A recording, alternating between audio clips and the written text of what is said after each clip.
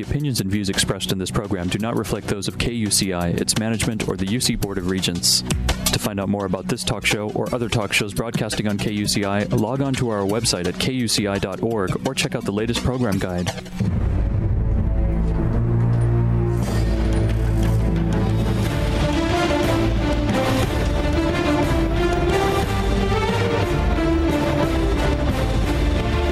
Listening to KUCI 88.9 FM in Irvine and KUCI.org on the web. Welcome to Privacy Piracy. I'm Lloyd. I'm the show's engineer, and your host is Mari Frank. Mari's a local attorney and certified information privacy professional. She's the author of several books, including Safeguard Your Identity, From Victim to Victor, and The Complete Idiot's Guide to Recovering from Identity Theft. She's testified many times in Congress and the California Legislature on privacy and identity theft issues, and you may have seen her on Dateline, 48 Hours, CNN, NBC, ABC, O'Reilly Factor, and many other shows, including her own 90-minute PBS television special, Protecting Yourself in the Information Age. To learn more about this radio show and our great guests, please visit kuci.org/privacypiracy. Hey, Mari, what's our show about today? Well, our show today is about an upcoming International Privacy Summit in Washington, D.C. And also we're going to talk with this expert about what the hottest privacy issues are for 2011 and beyond. We are going to welcome back our guest that we've had on twice before. He's always articulate, wonderful, really knowledgeable, and I'm very excited to have Trevor Hughes with us again. He is the president and CEO of the International Association of Privacy Professionals, or the IAPP. In his role, Trevor leads the world's largest association of privacy professionals, and I'm thrilled to be a member. Trevor is an experienced attorney in privacy, technology, and marketing law, and he's provided testimony before the U.S. Congress Commerce Committee, the Senate Commerce Committee, the Federal Trade Commission, the Home Affairs Committee of the British Parliament, and the European Union Parliament on issues of privacy, surveillance, spam, privacy-sensitive technologies, and he's a member of the first class of Certified Information Privacy Professionals, which is CIPP, and recently completed with his co-author, Reed Freeman, Privacy Law in Marketing. So that's pretty exciting.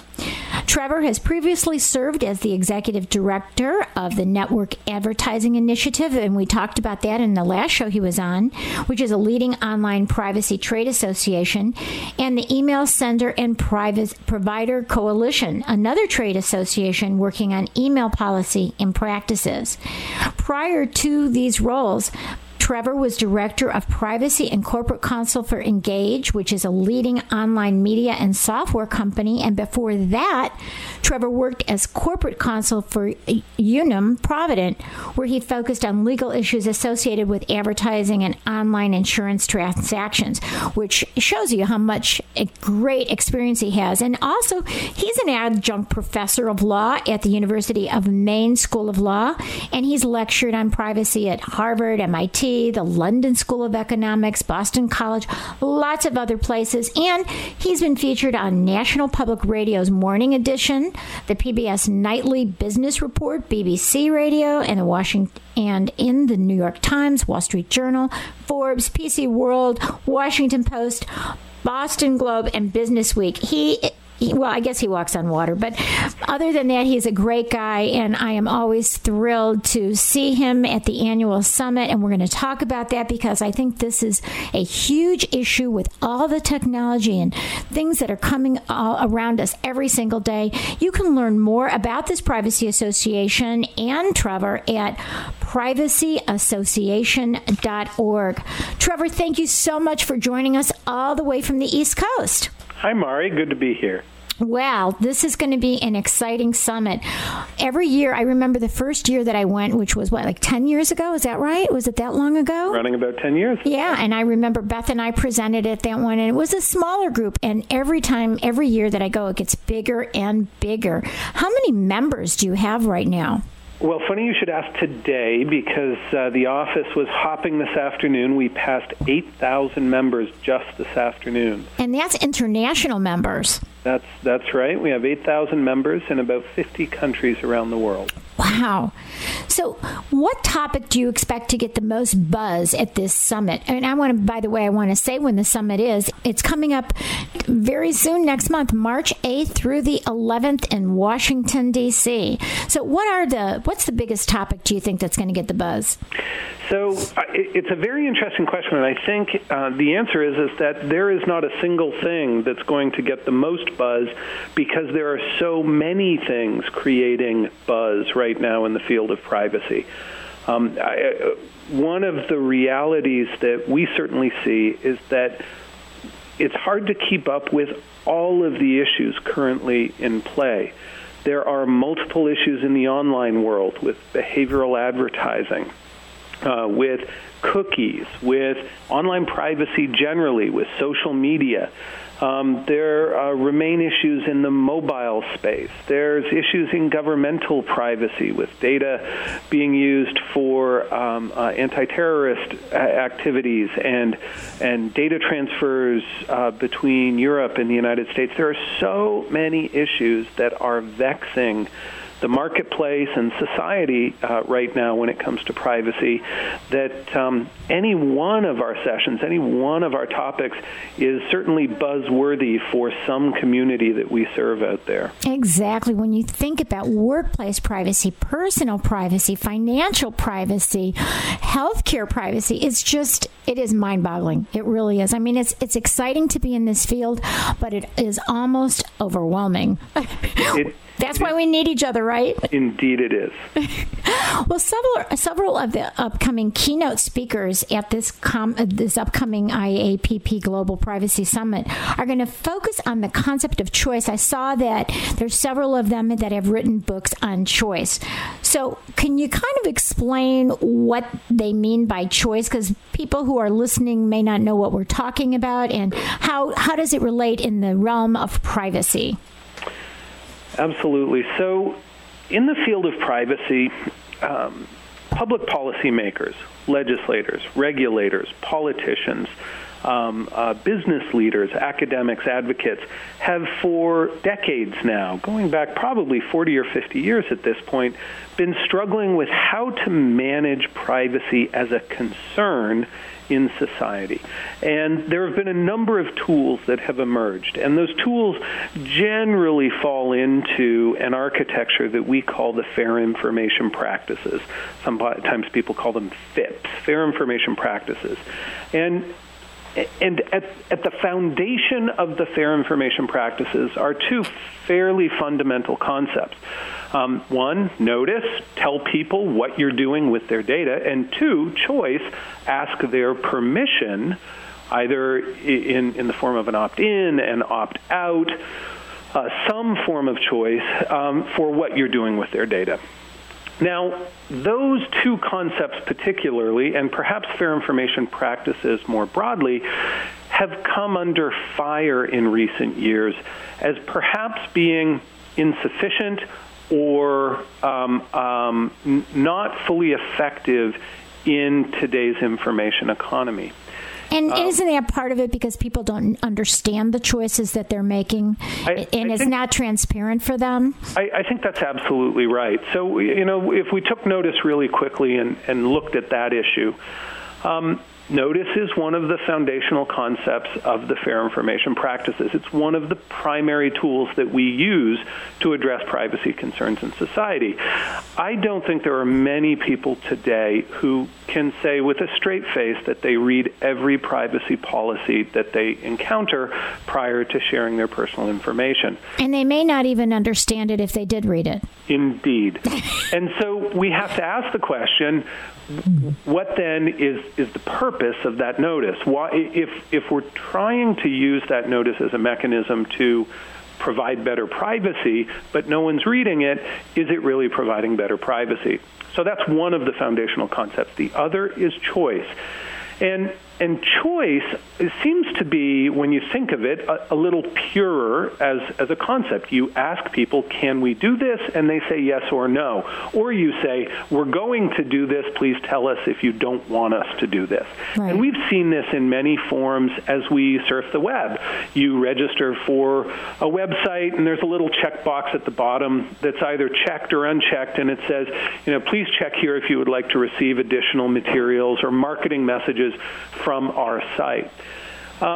That's choice. That's a construct of choice. Well, it turns out that this idea of choice, or perhaps even the ideal of choice, is being questioned as well. So we have three great authors and academics who are going to explore this from a number of different angles. Sheena Iyengar is a professor, and she wrote a book called The Art of Choosing.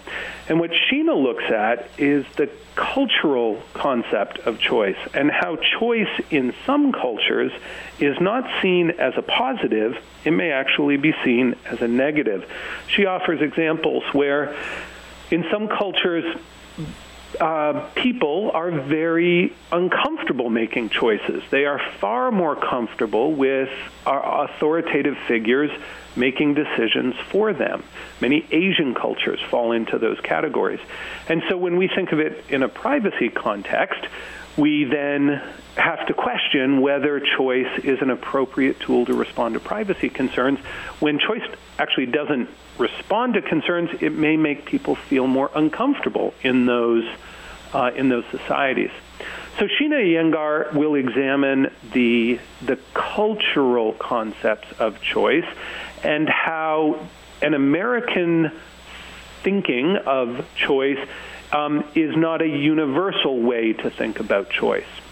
And different cultures around the world think of it in very, very different ways. And I'm just wondering, and I haven't read the book, but I intend to because I want to interview her too. I wonder, and I don't know if you've read it yet either, but I just wonder about if it's in economically advanced cultures that that they want choice, and economically not advanced cultures, maybe they don't. I just wondered what that. I'm looking forward to reading it to find out the answer. It's interesting because Japan is one of the largest economies in the world and one of the more advanced economies in the world, and they have a very different way of thinking about choice in their society. Now, to be very clear, Sheena Iyengar is not writing about privacy specifically. She's writing about the concept of choice, the ideal of choice in society. And I think it illuminates some of the challenges that we see when it comes to choice in today's information economy. It's funny. It makes me think of I was having lunch with my computer consultant, and we went to lunch, and I said, okay, so this is what I'm going to get. What do you want? He goes, I hate making choices. Don't you ever get sick of making choices? And I said, interesting. I said, okay, you want me to order for you? And then he goes, no, I'll order for myself. And I was laughing because I was listening to some jokes about why men want to get married so they don't have to make choices anymore. Yep. And I just thought that was, kind of struck me funny. Here he is. He's a brilliant IT person, and he goes, don't you ever get sick of making choices? I said, not really. It's funny you should raise that example, because that's actually exactly what Barry Schwartz, who is one of our other keynotes, is going to talk about. He talks about something that he calls the paradox of choice. Now, Barry Schwartz is controversial, and I'll put that out there right away. He has been criticized as being anti-market or anti-consumer. But what Barry points out, and I think there is a truth here that we can't ignore, is that when we take the concept of choice to extremes, it actually is not liberating. It's actually intimidating and sometimes exhausting, and it actually has the exact opposite effect that we hope for. And it's overwhelming. I mean, and I can relate to that myself. I mean, when I get and I see all the choices on these new phones, for example, I had to get a new phone. I finally said, okay, I'm done with my BlackBerry. I'm going to join the new revolution, and I got an Android. And there were so many choices, I took the darn thing back, and then I got a Windows phone. So that was less choices, but I can get it. I see what you're saying because it is overwhelming, Trevor. Yep. No, it absolutely is. And Barry Schwartz describes a number of experiments that have been done by scientists, by sociologists, to explore this issue. In fact, Sheena Iyengar has done some research on this, where there are studies done in grocery stores. A very famous one is consumers are presented with 30 choices for chocolate chip cookies in one group, and in another group they're presented with 5 choices of chocolate chip cookies. So in the 30 group, there's every variety that you can possibly imagine. In the group with just 5 choices, there's a standard chocolate chip cookie, a double chunk, a soft and chewy, a low fat. You get the idea. Yeah. And consumers are required to make a choice. They buy one of the packages of cookie in each group, and then they survey them afterwards about the satisfaction that they had with their choice. And somewhat paradoxically, and this is why Barry Schwartz, I think, calls it the paradox of choice, those who are presented with more choices express less satisfaction with the choice they made than those who were presented with less choices.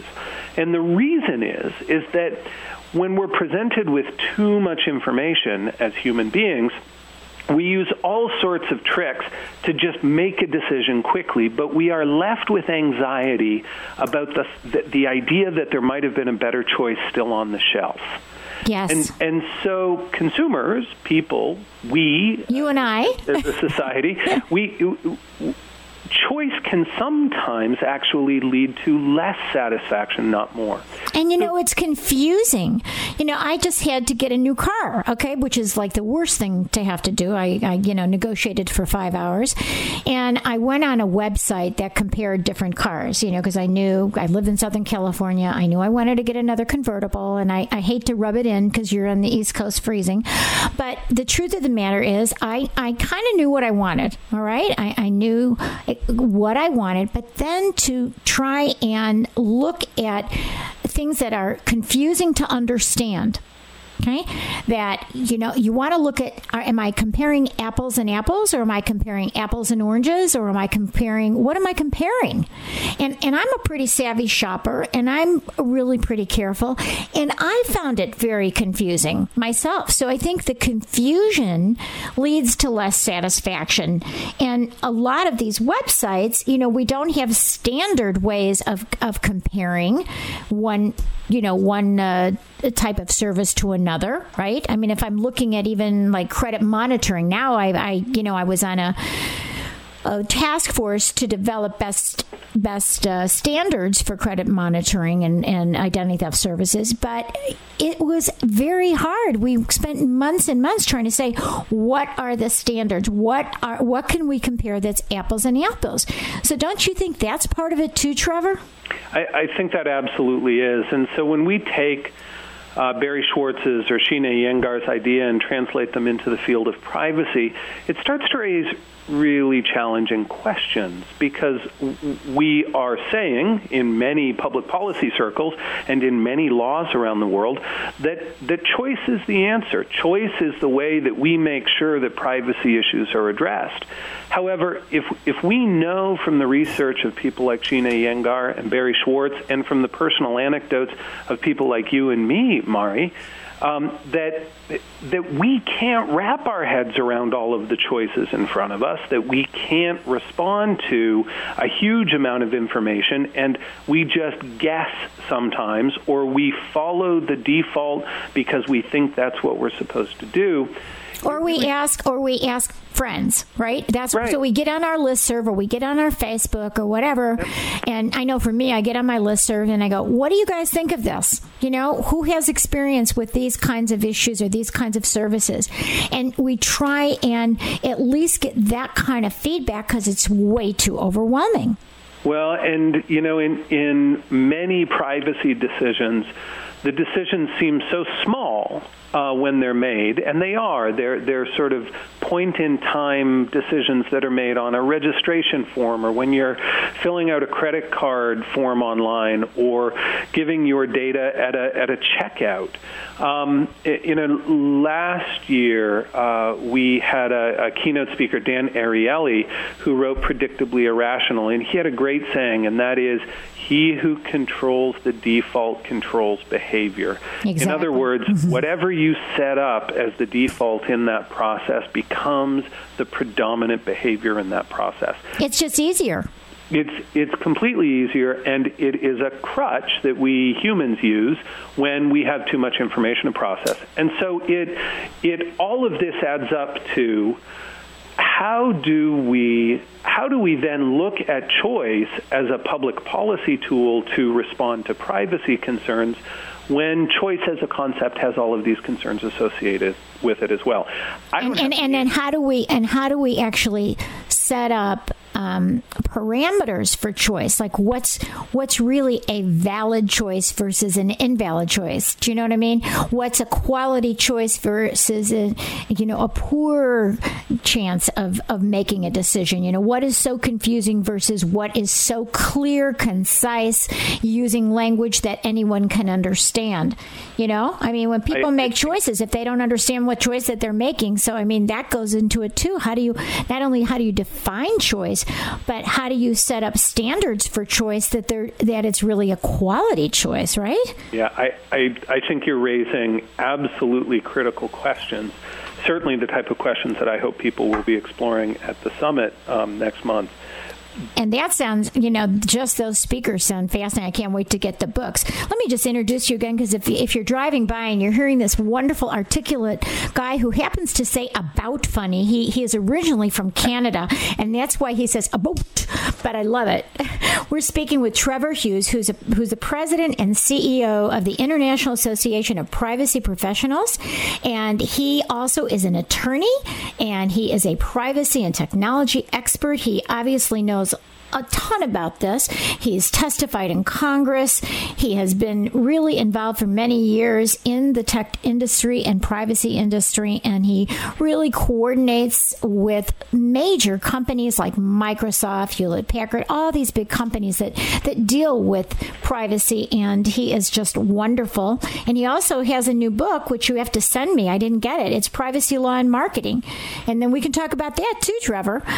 And so anyway, I wanted everyone to know that this summit, this fascinating summit that hopefully will have all 8,000 members, or at least quite a few thousand, is being held March the 8th through the 11th, 2011 in Washington, D.C., and it's going to have international privacy people, everything from law professors, authors, privacy advocates, privacy officers from companies, privacy consultants, everybody who has some big concern who's been really involved with this. So we want you to also go to the website to see about that, and that's privacyassociation.org.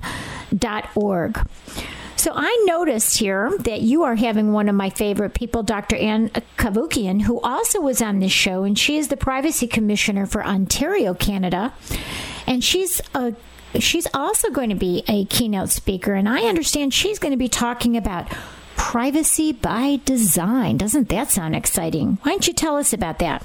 Sure. So Ann Cavoukian is one of the most dynamic personalities in the entire field of privacy.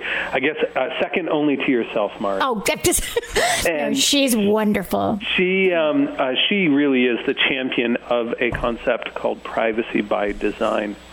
And one of the things that's beautiful about this concept is it is so simple to describe and understand. There is enormous complexity once you integrate it into an organization. But really what privacy by design is about is building privacy concepts into your products and your services and your processes so that you don't have to bolt it on after the fact. Inevitably, it is far less expensive to make sure that that privacy issues are addressed in the development stage, in the design stage, then after the fact, as a post facto look back and sort of slap of the forehead, and gosh, we should have done that differently.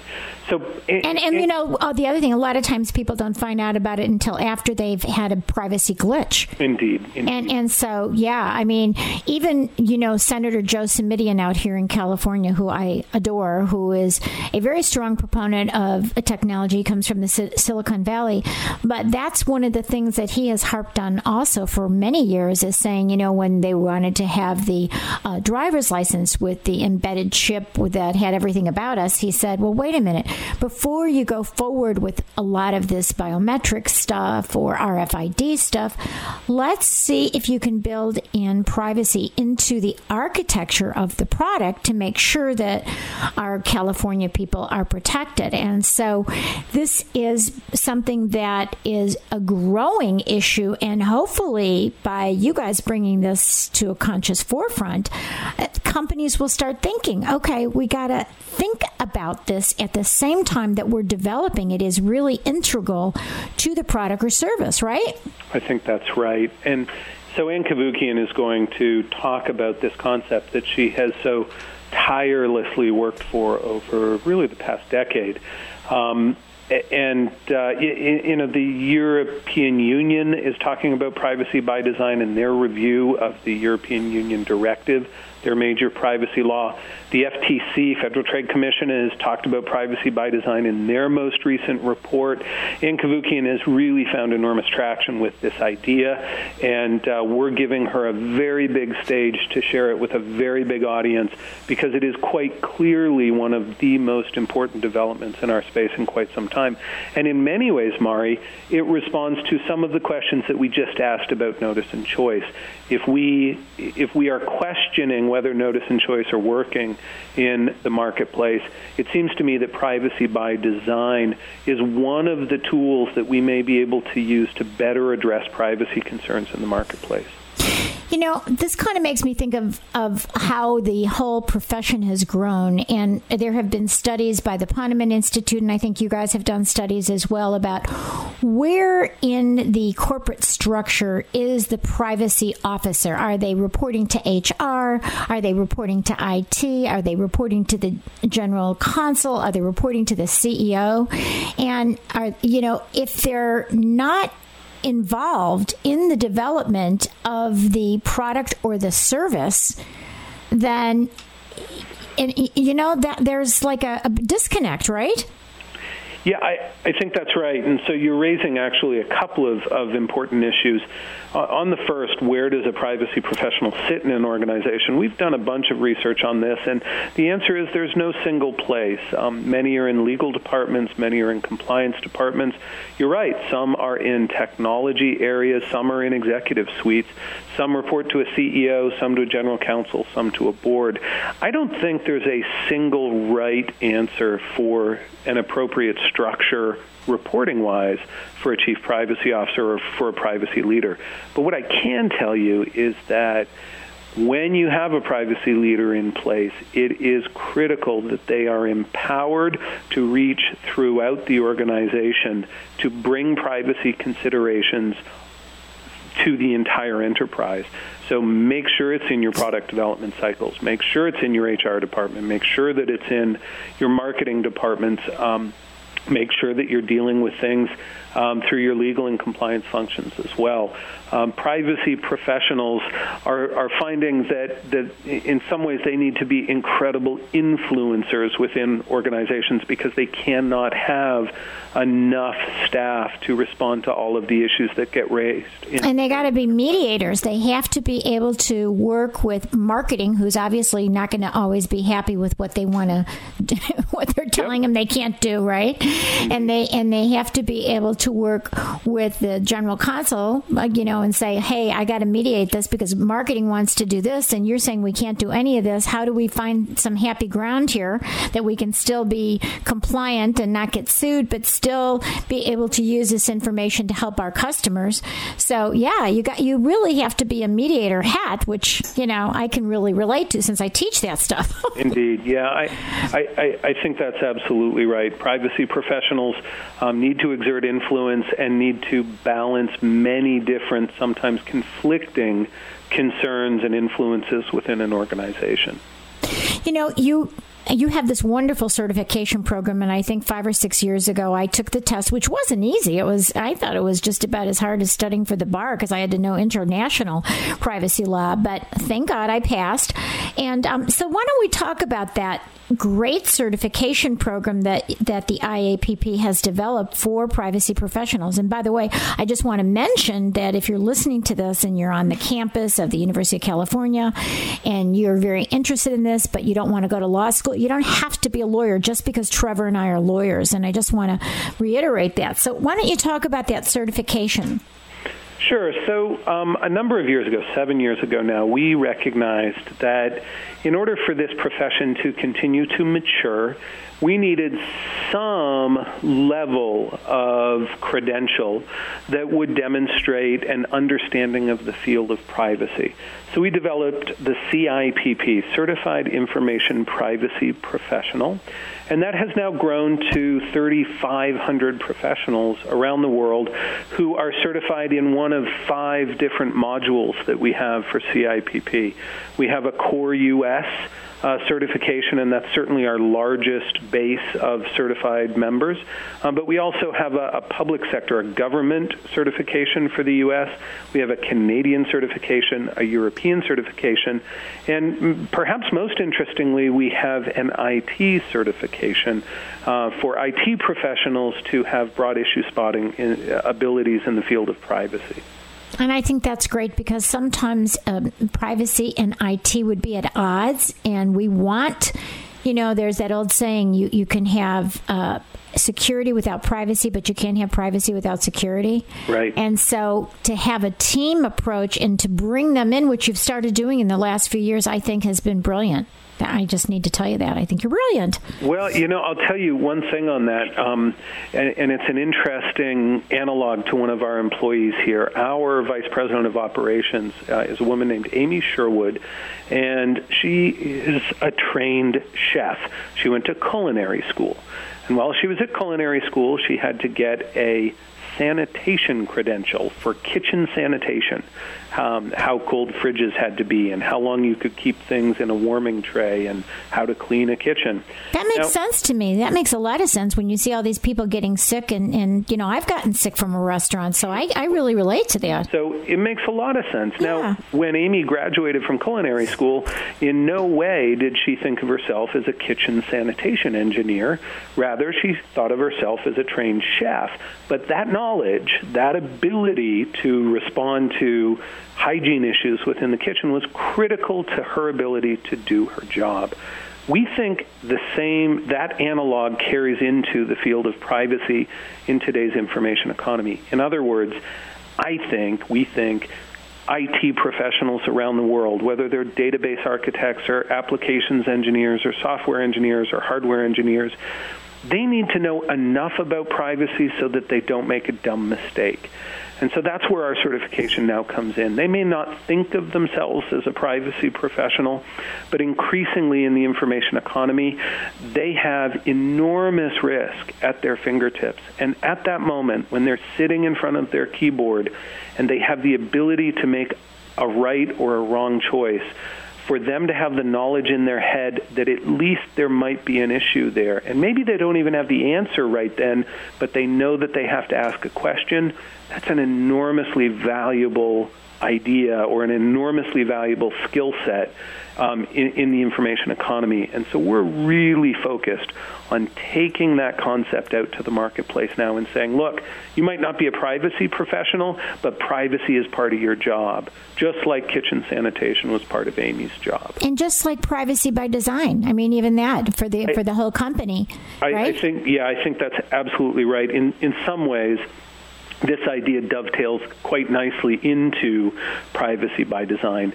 This is, how do you make sure across an enormous enterprise that every decision, all those critical moments all over your organization, when those moments come up that somebody makes the right decision, and you can't have enough privacy professionals to cover all of those questions, so you've got to have training and credentials that help you manage those risks in people who are otherwise not doing privacy jobs. And, it also, was the opposite as well, because when I had to study for my CIPP, I had to learn some things about security. And so it was kind of cross-referenced. That was the part that was a little bit scarier for me because that is not my realm. And so I had to learn that. And I think that's, again, that learning to help each other and to know enough to ask the question, for the privacy people to ask the questions from IT and the IT people to ask the questions from privacy. And, and here in California, the privacy office used to be under the Office of Consumer Affairs. And Joan McNabb, she's a good friend of yours and mine. And then I think it was smart when they kind of put the two together in the same building and that they could communicate. And they are actually under the one umbrella now, that the Office of Privacy is also right with the Office of IT Security, which makes sense to me now, right? Exactly. Yeah, no, I think that makes a lot of sense. We are speaking with a wonderful privacy expert. We're speaking with Trevor Hughes, who's the president and CEO of the International Association of Privacy Professionals with 8,000 members. And we're talking to him now because we're excited about the DC conference, March 8th through 11th. And I'm actually going to be going there with Lloyd, and we're bringing our field recorder, and we will have another show with all the great people that we are going to be interviewing and finding out about the newest privacy products. So it's very, very exciting so that you can see what's coming up. And you are listening to KUCI 88.9 FM in Irvine and KUCI.org on the net. I'm Mari Frank, the host of Privacy Piracy. We air every Monday morning, from 8 to 9 a.m. right here on KUCI.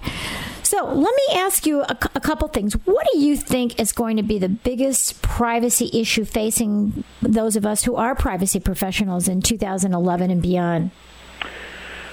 I think the biggest issue is going to be the number of issues. Let me give you just a really quick snapshot of all of the things that are in play right now if you're trying to keep track of privacy in the marketplace. We have the Federal Trade Commission in the middle of the biggest review in at least a decade of their approach to privacy. They've issued a report. Currently, it is open for comment. That closes in a few days. We expect at some point this year the FTC to issue a final report, which will set their path, both from an enforcement perspective, but also for what they expect from the marketplace sometime this year. Similarly, the Department of Commerce issued something they called a green paper and have asked for comment on that. That process just closed. They will also issue a final report, which will set the Department of Commerce's approach to privacy for the next few years. And they have some interesting ideas, including the concept of creating a privacy office within the Department of Commerce with specific responsibility for public policy issues associated with privacy. So two major agencies, both working on broad marketplace, consumer protection-related privacy issues right now, and both of them in a major state of flux. The Federal Communications Commission, in their net neutrality report, has talked about privacy. They may pick up issues there. Health and Human Services is issuing regs on healthcare privacy and particularly healthcare data breaches. And we have a brand new agency, the Consumer Finance Protection Bureau, which is just being established now, which will have broad consumer finance privacy public policy responsibilities, and we don't even know what that will look like. Those are just the agencies. And at least 5 of them are very much in an active stage in terms of developing new policy, new regulations, new approaches.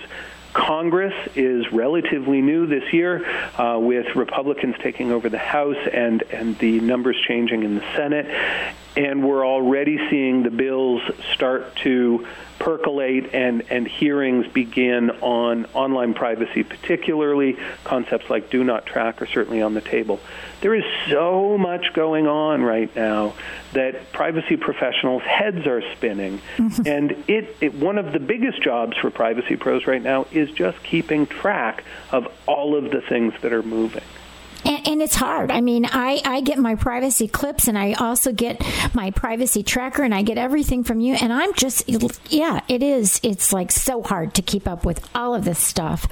Now, let me ask you something. You know, you talked about the Federal Trade Commission, and you talked about the Commerce Department, and, you know, in your home country from Canada, from your prior home country, you have privacy commissioners. You have a country privacy commission, just like many of the countries in the European Union and in New Zealand, Australia.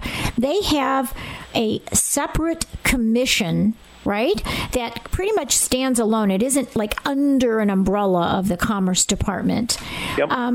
And that seems to put that commission, it seems to have more power, more influence. Am I correct or what?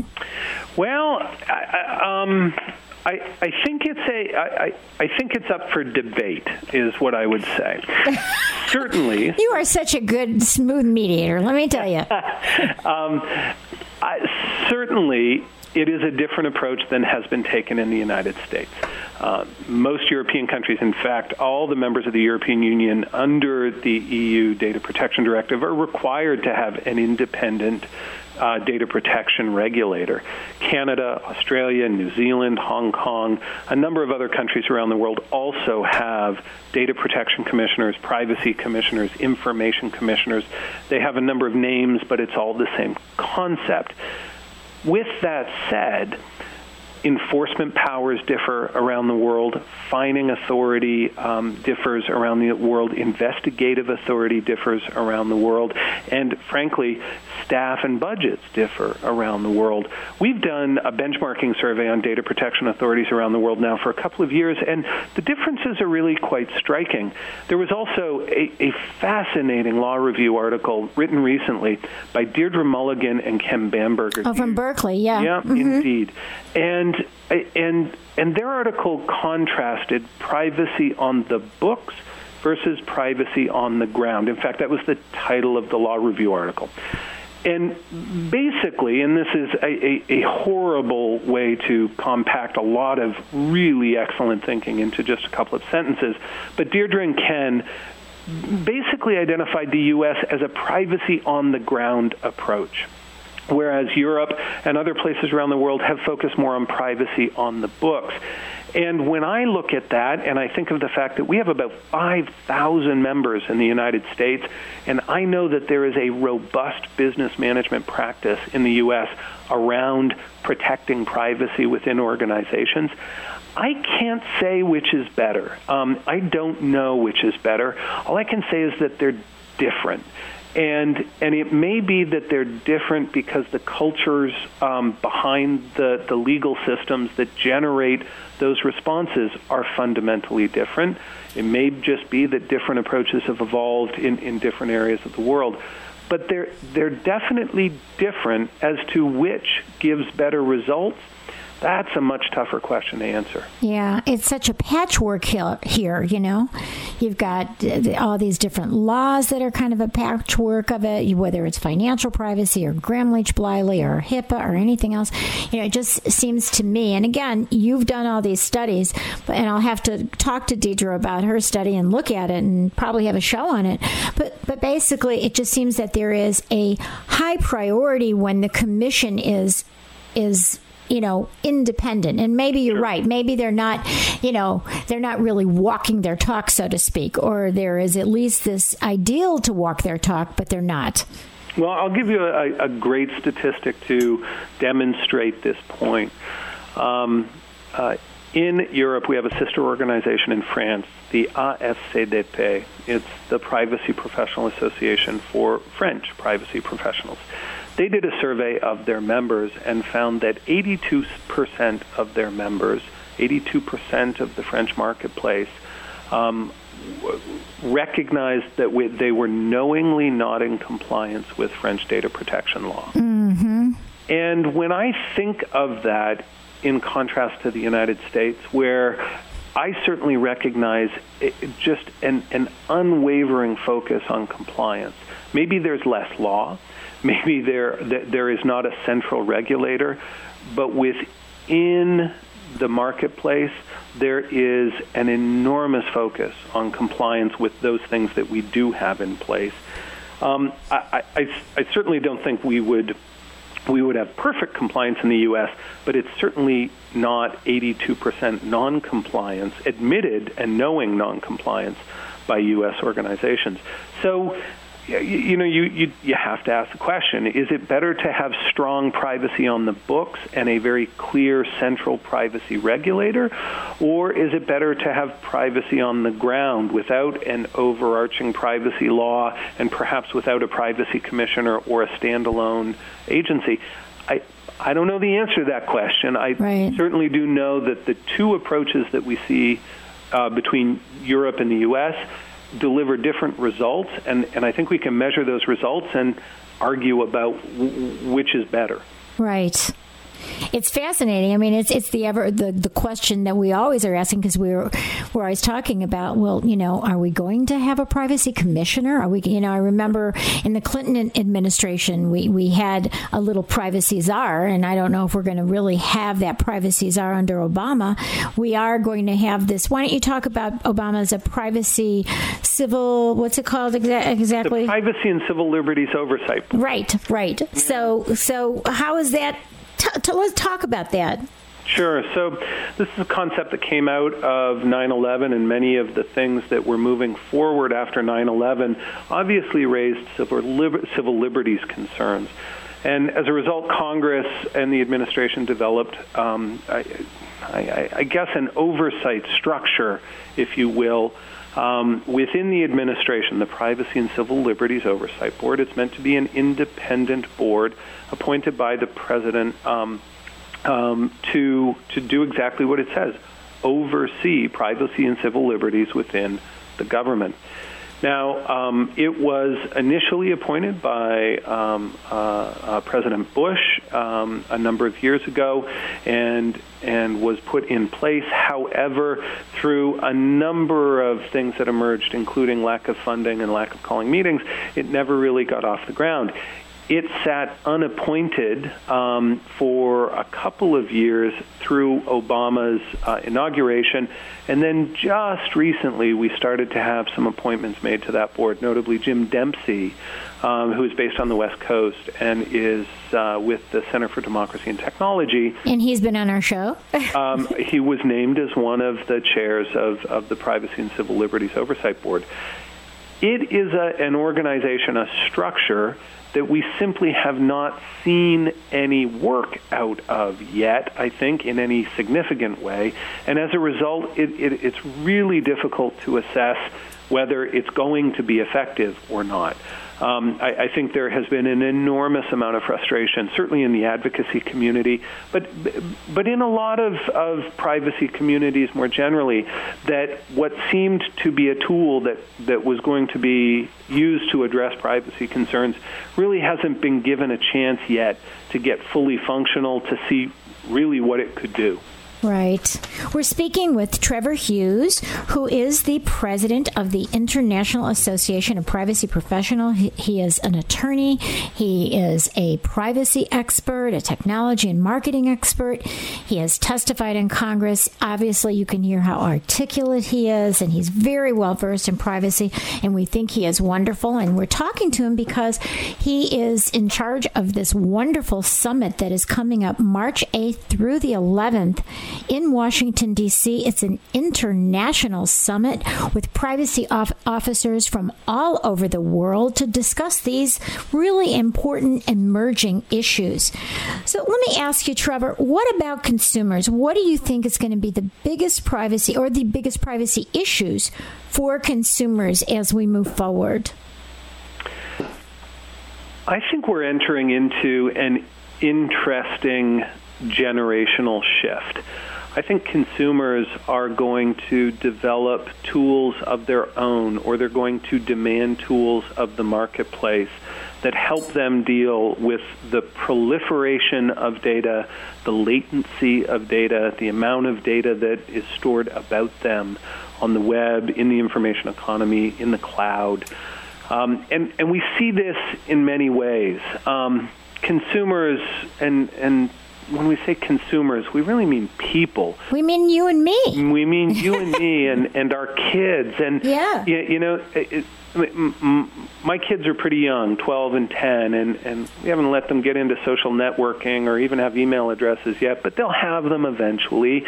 And I know that my son will make a lot of the same mistakes that I made as a teenager. You know, in some ways, being a teenager is about learning those limits of society and making some mistakes and stepping back from them and redirecting and making better choices in the future. But in today's world, many of those mistakes get documented on places like Facebook. And never get deleted, right? Never. And data latency, that data sticks around for a long time. So, you know, what might have been a bad memory from spring break on a dog-eared photograph when I was in college, now is a digitized photo that gets stored and copied 1,000 times pretty soon after you upload it in today's world. I think consumers are going to have to figure out not only what the societal expectations are of each other, of society, when it comes to that kind of data being available, but also what they're going to demand from the organizations, from the technologies that they use in the marketplace. We had a great example of this at one of our recent conferences where this exact idea came up. How do we teach our kids about Facebook and what not to put up on Facebook and how not to make teenager mistakes when they're teenagers playing with this technology? And the answer came back was, we're not going to be able to teach them anything. They're going to make those mistakes because they're teenagers. That's what they do.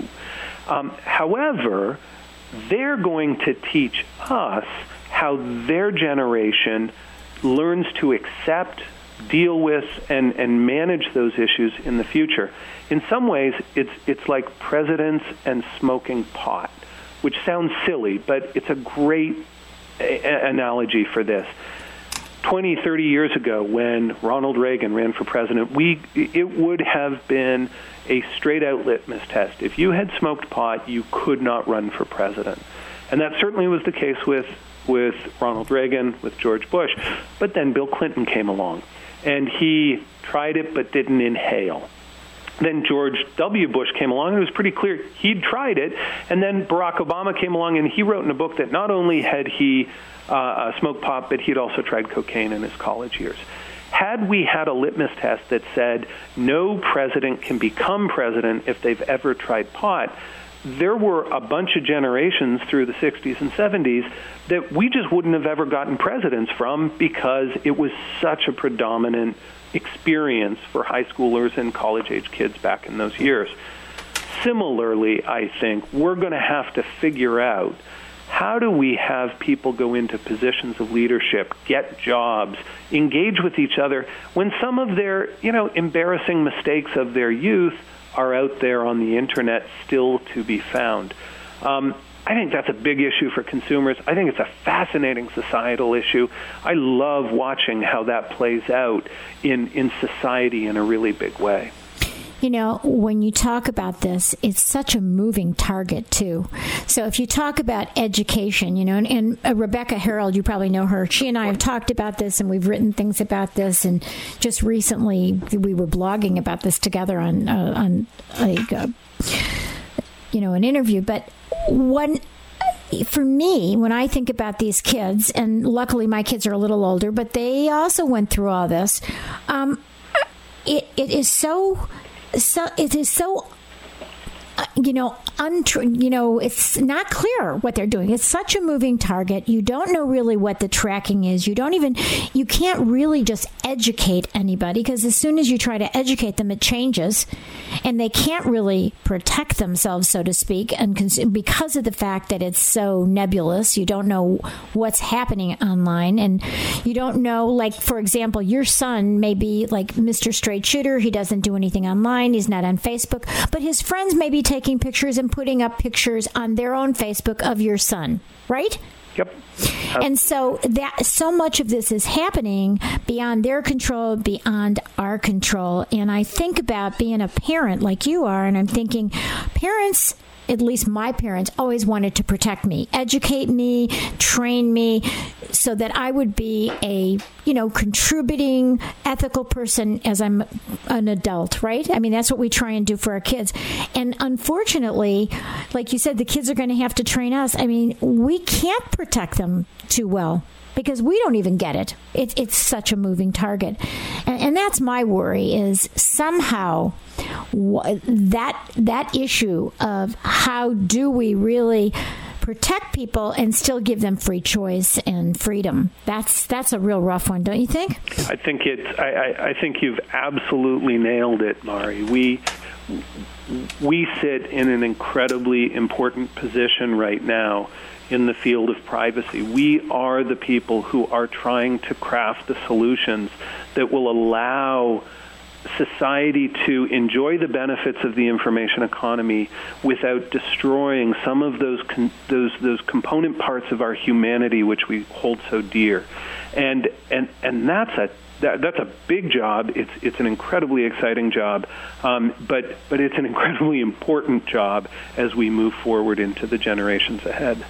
So that kind of leads me to the last question, since we don't have a lot of time, but I'm just wondering, as I'm getting excited to go to this summit, March 8th through the 11th in Washington, D.C. at the International Association of Privacy Professionals, what is the mission of the IAPP when we're talking about all these huge issues? So what is the mission as we go forward? So the IAPP is a not-for-profit professional association. Nobody owns the IAPP. I don't own it. You don't own it. Our members collectively own the organization. And our mission is to define, promote, and improve the profession of privacy globally.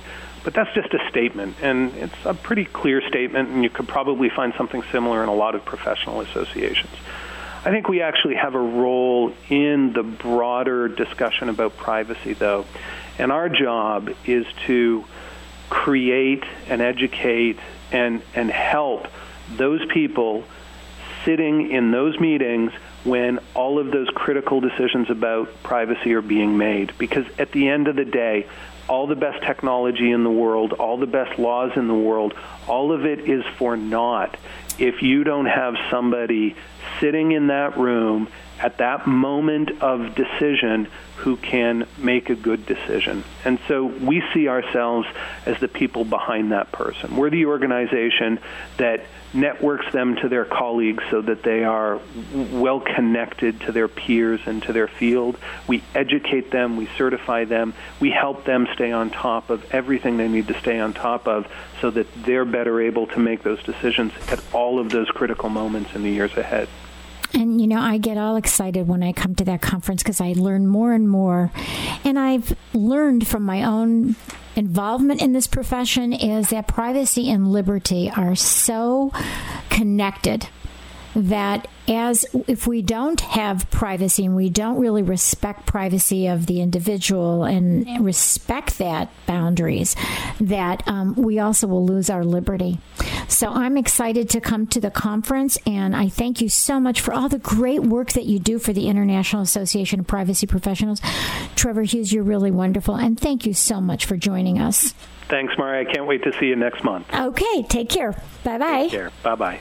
You've been listening to KUCI 88.9 FM in Irvine and KUCI.org on the net. I'm Mari Frank.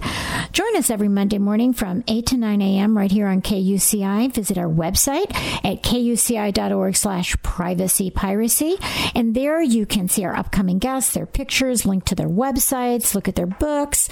You can also write us emails about what's important to you or what you're worried about with privacy in the information age, which is absolutely huge. Thank you for joining us. Stay private. The opinions and views expressed in this program do not reflect those of KUCI, its management, or the UC Board of Regents.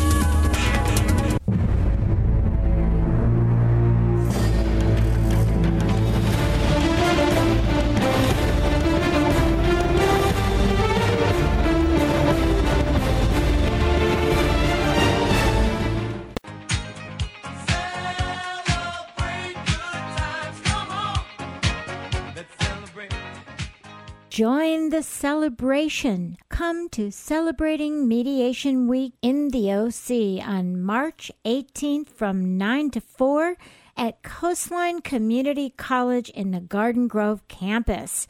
You'll be treated to a delicious continental breakfast and lunch. You'll network with master peacemakers, learn from VIP speakers. Attorneys will receive 5 hours of MCLE credit. Don't miss this great event.